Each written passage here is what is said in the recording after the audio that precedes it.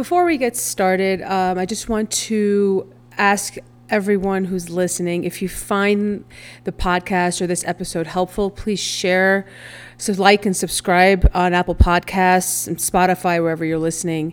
Leave a review if you can. It really helps to get the podcast out to whoever it can help. And the easiest way for you guys to help me get more listeners is to share it with people that you think it'll help. So I really appreciate it. And on to the show.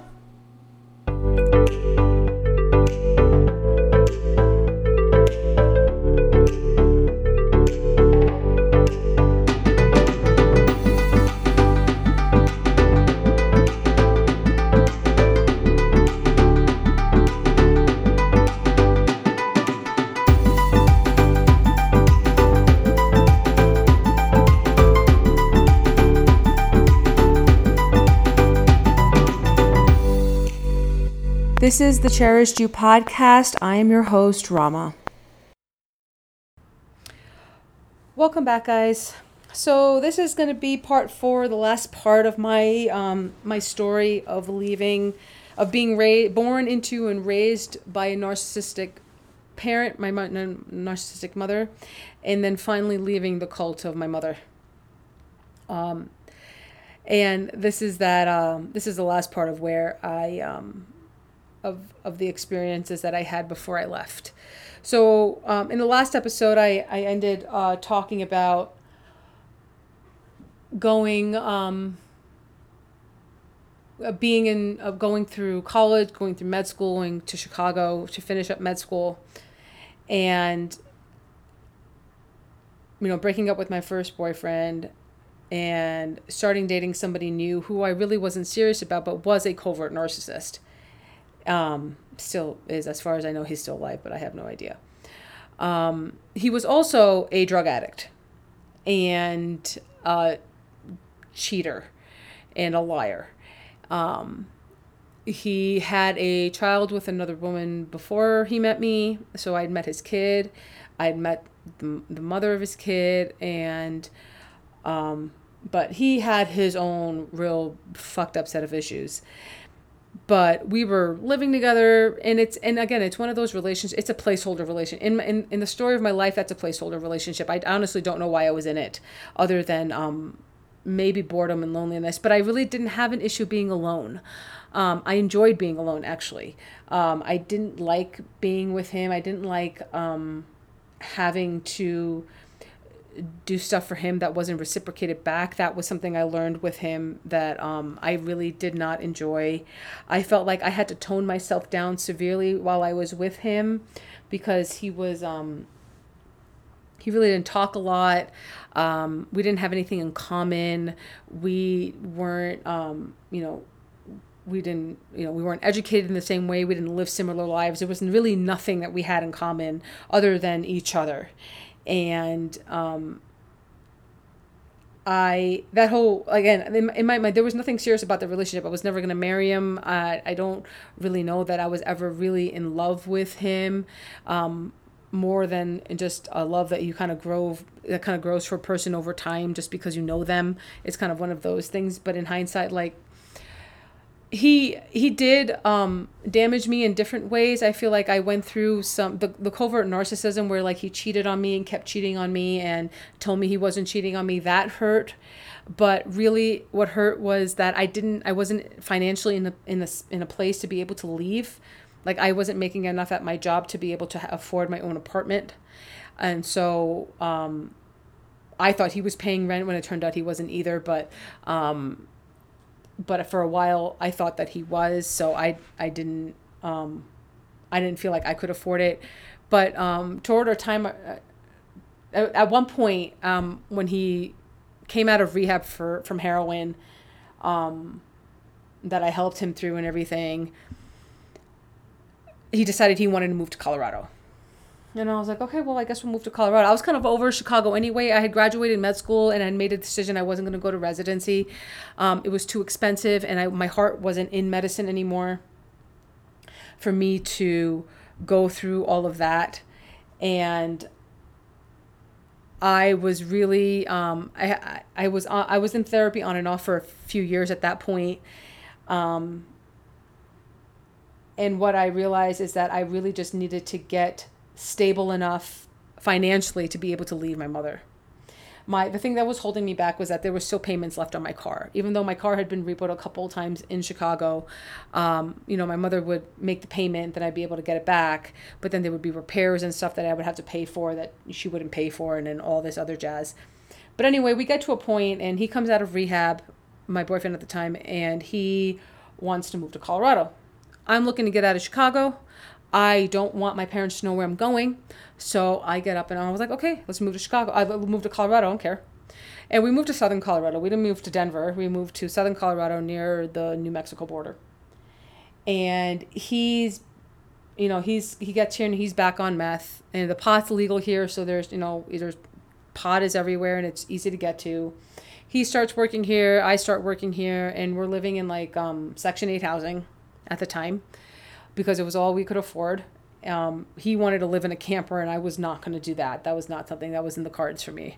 And so that was like really one of the few times where I got really annoyed, and I was like, I need to get out of this relationship. I need to have a place to stay. And even if I have to live with him right now, I need an apartment. I'm not staying in a camper. I was really adamant about that.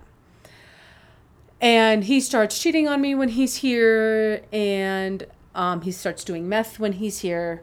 I find out and I kick him out. And I was working 2 jobs at the time. But I kicked him out because I was able to afford the Section 8 housing. And I was finally in a place where I was like, you know what? I don't need to have this relationship dragging me down. I have things in my life that I want to accomplish that are for me. It's no longer about medicine. It's no longer about pleasing my mother. It's no longer about, pleasing a man I really have no desire to please or anything like that. Like I didn't need him in my life anymore. I think the reason I stayed outside of just money was that I needed to get to a new place. And I was in Colorado where I wanted to kind of move for a little while. I wanted to get out of the city. The city really, it was too much noise, too much going on, just too much stimulation, and I needed a place that was quieter. So I was fine being out in the country. It was nice being out in the mountains in Colorado. It's gorgeous. So when I find out that he's cheating on me and back on drugs, I kick him out. And I changed the locks on the place. And again, little glimmers of people who stood up for me when they didn't have to. The landlord of the building, he came in one time to try to get into the house and steal things because he had taken everything out of his the night before. And I had a brand new computer at the time, and I was really scared of him taking that. But I had changed the locks, and she backed me up, and she was like, oh no, yeah, it's her place now. It's not yours. Because he had signed the lease originally, but then I had her change it right away after I kicked him out. And I was working 2 jobs. I had just gotten a new dog, and my car had gotten repoed again in Colorado. But in order to get it back, this time around, I had to pay off the entire car. So when my mother got me the money to pay off the car, it was now paid off, and I was in a different state, and she didn't know exactly where I was. So all of this is happening kind of all at once. I get out of this really long-term kind of burden of a relationship. My car is paid off. I'm able to financially support myself for the first time in my life. And I'm doing well. And I had not talked to my mother up until the car was repoed. Which was a couple months before I kicked out, about a month before I kicked out my ex-boyfriend at that time. I had not talked to my mother in almost 8 months or so at that point. So she didn't know that I had moved until the car got repoed. And I finally feel like I'm on my own 2 feet and somewhat stable for the first time in my life. I'm taking care of myself, something I was told I would never be able to do without a man. That was part of the indoctrination in my family. And now my mom is my best friend. She calls me and talks to me for 3-4 hours a day. I'm working 2 jobs. I'm trying to get my coaching business off the ground now. Like, I had been trying to do this coaching business for years, but I hadn't been able to because of one thing or another. And now I finally feel like I have some bandwidth to be able to do that kind of work. And my mother's up my ass. Up my ass for a year. This woman talks to me for 3 hours a day. She's telling me all the gossip on my sister and my brothers and this person and that person. And I have to listen to her talk for 3 hours a day. And she's calling me at work, and she's calling me when I'm home and when I'm with my friend. And I'm just like, what the hell is going on? And after a few months, she starts planting the idea that, my dad's been sick he's had a few heart attacks at this point, a couple of strokes, and he's not doing well. And you need to come back so you can take over the store. And, we're getting old and we just need to retire. We just want to go to Pakistan and retire, and you can take over the store. For a year, this woman does this to me. And I don't want to go. Because for the first time in my life, I now no longer have a financial tie to her. The past few years, I'd kind of stuck around because she had promised to pay off the car, and I didn't have the means to pay it off. But now that the car was paid off and it was mine, and I had it registered in Colorado, and I didn't need her in any way, I didn't want to go back into the fold. I didn't want to be stuck inside that house with her again, with her having to listen to her tantrums and her bullshit and all that jazz. I didn't want to go back there. And I didn't have to.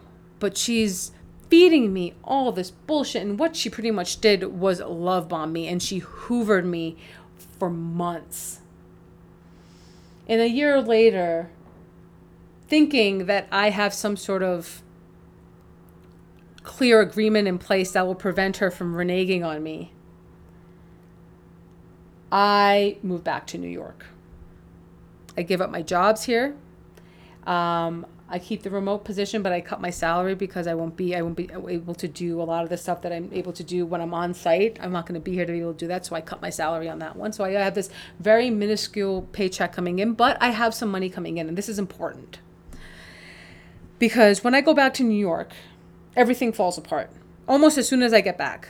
She doesn't want me to take over the store. It turns out she really just wanted to transfer everything into my name so that my dad's disability would come through. What happened was that they weren't able to get my dad's full disability if he had any income in his name. Because he's not able to work anymore, and he had all these health things happen to him back to back, he was qualified for disability as long as he had no reported income. But because he had the companies in his name for the stores, the government wouldn't give him his disability. The whole point of her doing all of this bullshit for a year of just being up my ass for me to come back to New York to quote unquote take over the store was so that she could transfer the store. Why she wouldn't transfer it to my other siblings, I don't know. This was a control tactic. Of that, I'm absolutely sure. She could have done it. They wouldn't have said anything. They wouldn't have done anything. But she was like, oh, I don't trust them. But you trust me? No, you don't. I know she doesn't. But I think this was a way to try. She thought that if she could get me back in, that it would prevent me from ever leaving again. That I just needed to get back in one more time. And then she would be able to get her hooks in me and I wouldn't leave. Somehow I feel like, I always feel like that was the case. I get to New York. I have a dog and a cat that I can't let out in the house because, we're not allowed to have dogs in the house, and my sister's scared of cats, even though she's married and not living in the house. I can't let the cat out. We're confined to this tiny little guest room with no air conditioning in the middle of the summer. It is gross. It is humid. It's disgusting. And I am questioning all of my life choices at this point, because it turns out the only reason she wanted me there was to sign off on the paperwork that would transfer the stores in name only to me, so they would be off the books legally for my parents' names, because they couldn't be in my mother's name either because she was his spouse. And so that they could get the disability and keep the stores. All this shit happens. I go through with all of it because I figured it out. It took me about a week after I got here when she wouldn't let me see the books at the store. She didn't want me coming to the store. She's yelling and berating me at the store for just being there. And once all the paperwork goes through, I stop going. They're still going every day. I'm not going because there's no reason for me to be there. And then one day, she comes home early from work, loses her shit, and calls the cops on me for yelling at her. She calls in a domestic abuse call that I am yelling at her, so the cops show up. And I knew that I was done there. I just had to figure out a way to get out, and I couldn't find an affordable place to live because it's New York and everything's stupid expensive. The cops are at the house, and they look at me, and they're listening to my mother go on and on about this other bullshit, like I didn't clean the floors, and that's why she had to call the cops on me. And it was so dumb. It was so dumb. The entire situation was just so dumb. And I remember the cops looked at me, and this was like the third set of people who that week had turned to me and said, "Why are you in New York if you moved here from Colorado?" And the cops looked at me and said the same exact thing. If it had been the first time I had heard it that week, I maybe would not have responded the way that I did. But it had been the third time that week from random absolute strangers. And after all of this hoopla, the cops leave. There's nothing reported. There's no incident report, nothing like that, because it was all bullshit. My mother goes to work. I call up my friend in Colorado, and I'm like, I need to get out of here. Can I stay at your house until I figure out where to live in Colorado? She says yes. I literally, in 2 hours, packed up everything I had. Because I had just moved there, right? I just sold everything else I had, got rid of everything else I had in Colorado before I moved to New York. So everything will fit in my car. I've only been in New York for 3 months. So I didn't accumulate anything new. Packed up my kids, my fur kids, my cat and my dog. I packed up my shit, packed up my car, and I left without telling anybody. There was nobody else home. My parents had gone to work. My siblings were at work. My sister was married. She didn't live there. And my brothers weren't there either. And this is after the whole cop situation where my brothers were there. They saw the whole thing and they're blaming me. They're like, why couldn't you just keep your mouth shut? Can you just stop? I got up, I packed my car, and I drove. I didn't tell anybody. I didn't say anything to anybody. Later on that night, my mother tries to call me. I don't answer her phone calls. My sister texts me on Facebook. Is like, where are you? Don't worry. I told her, don't worry about it. It's none of your business. Okay. I have not heard from her since that day. My brother, the older one, was like, what are you doing? Are you okay? I'm like, I'm fine. Don't worry about me. I'm okay. And then I spent 3 days driving cross country, staying in motels along the way, until I got to Colorado. On the way to Colorado, I get... my mother files a missing persons report on me. And I finally talked to those cops and I'm like, I'm a grown-ass adult. I am 34 years old. I didn't take anything from her. I didn't take anything of hers. I'm allowed to come and go as I please. I'm not missing. I left. And I remember having this conversation with the lady detective who I was talking to. I think she was a detective, but she was the one that they reported to. And she's like, she's like, you're okay? I'm like, I'm fine. I am not going to be living in a household with her. I am free to come and go as I please. I'm a grown adult. I didn't take anything of hers. I didn't steal anything, nothing. She's like, yep, you're right. And that was the end of that. And I mention all that because as a narcissistic parent, especially when she's trying to get one who left back into the fold, she was trying to exert pressure and fear onto me from all these other authorities that she thought I would be scared of, which is the cops. And, calling the original cops to her house because I was abusing her, which was so rich. Like, it's just like the whole thing. And even though she's ranting and raving in front of the cops and she thinks I'm coming off as abusive. They're looking at me like, if you can go someplace else, you should go someplace else. Calling another set of cops telling me I'm missing when I'm a 34-year-old grown-ass fucking woman. If I wanted to leave, I could leave. The car that I took was in my name. It was paid off. You don't own it anymore. It's as much mine as it is yours, and I'm allowed to take it because I brought it back. It's my car. I took my kids. My pets weren't going to stay there. They weren't their pets. I didn't take anything of hers from her house. I only took my stuff. I have siblings who couldn't give two shits about me whether I stayed or go. And they really only contacted me because my mother told them to. And that's proven by the fact that I haven't heard from my sister in over 3 years, in almost 4 years. I haven't heard from from my brothers in the same amount of time. And the only time I ever heard from my youngest brother was when he came to Colorado to get my signature to get money out of something else. And that also was because he was sent by my mother. Not because he actually wanted to check up on me. It was not about that. It's never been about that. My well-being was never factored into anybody's decision-making process. And that's the part that honestly still hurts. Is after all of this time and after everything that I've had to do to pick myself back up, is that in a moment like that where I actually do finally leave on my own terms by myself with no help from any of them, is that at the end of it, there is still I do not factor into anyone's heart as to what's right. I'm not a person who exists on her own, in her own way, for her own self. My existence was completely only mattered to the extent of how I could serve them for their purposes, whatever that was. And this happened in August 2019. And I moved back to Colorado and I start putting my life together. I found a place to live. After staying at my friend's place for a few months, I found a place to live. I found a job. And I've been on my own ever since. And this is, 2019, the pandemic happened and that was a whole bunch of other shit.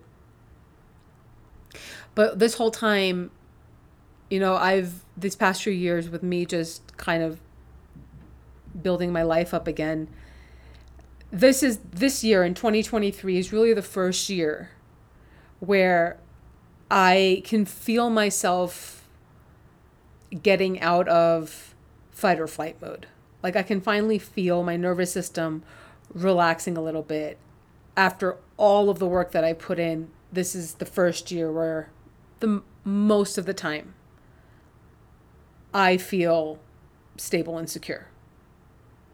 I am very particular about the people that I open up to. I have very high standards for myself and for other people.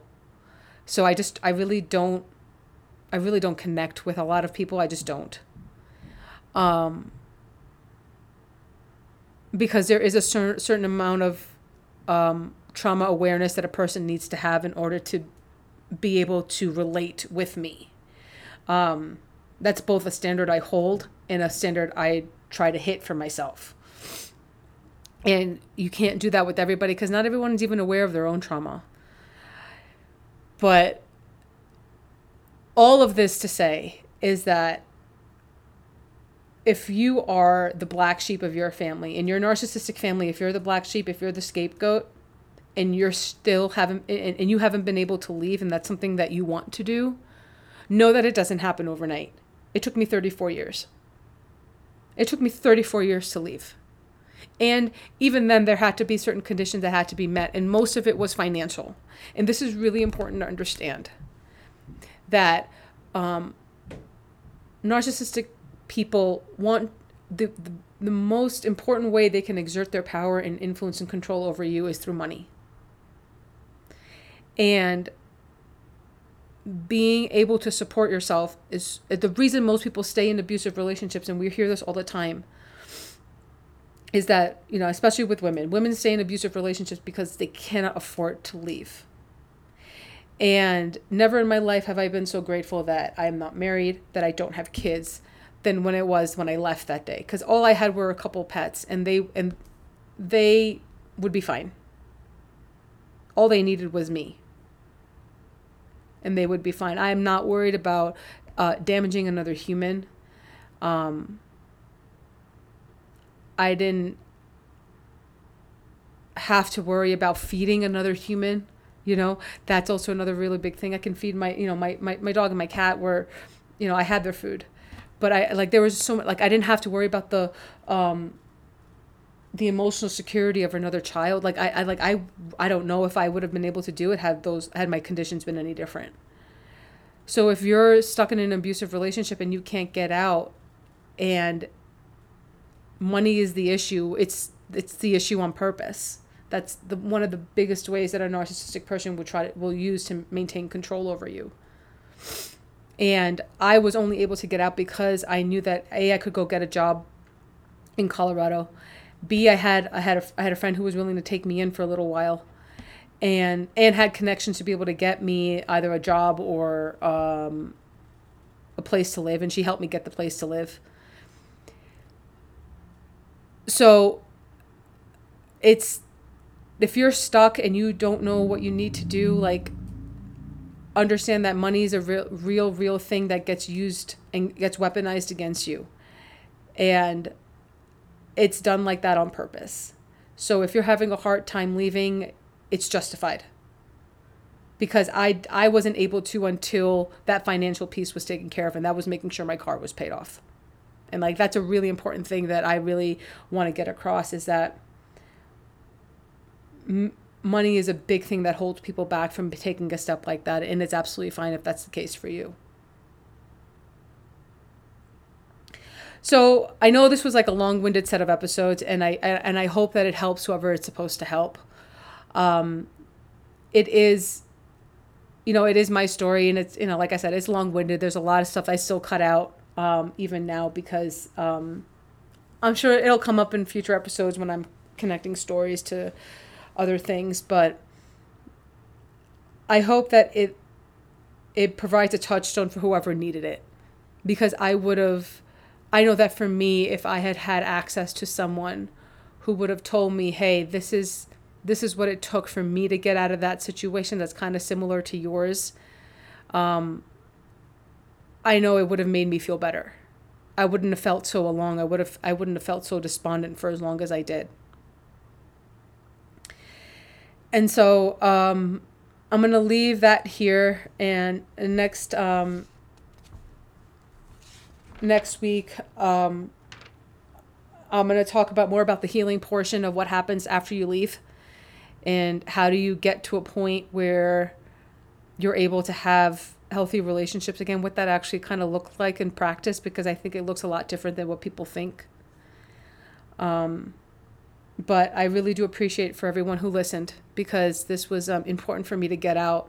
And it's really the first time that I'm saying it so explicitly in this language, because I think it's really important, especially for South Asian kids, for South Asian daughters who are told to look the other way, to not believe what they see and what they're experiencing and what they feel, to know that everything that you're experiencing is absolutely what you think it is. And here's the language for it. Here's what it is. It is a cult. It is a single family cult, and the narcissistic parent is the head of it. And it is as bad as you think it is.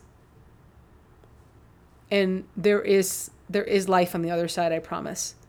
But you have to, it's okay that if you're not at a place where you can leave yet. If you want to leave but you can't yet, it's okay. But you will get there. I promise you, there will be a point when you will get there and you'll be able to leave. I promise. Thank you so much for listening. I really do appreciate everyone who took the time. And I will talk to you all next time. Bye-bye. Thanks so much for listening to the Cherished You podcast. If you could please leave me a review, subscribe, and share. It really helps get the podcast out to those who it will help the most.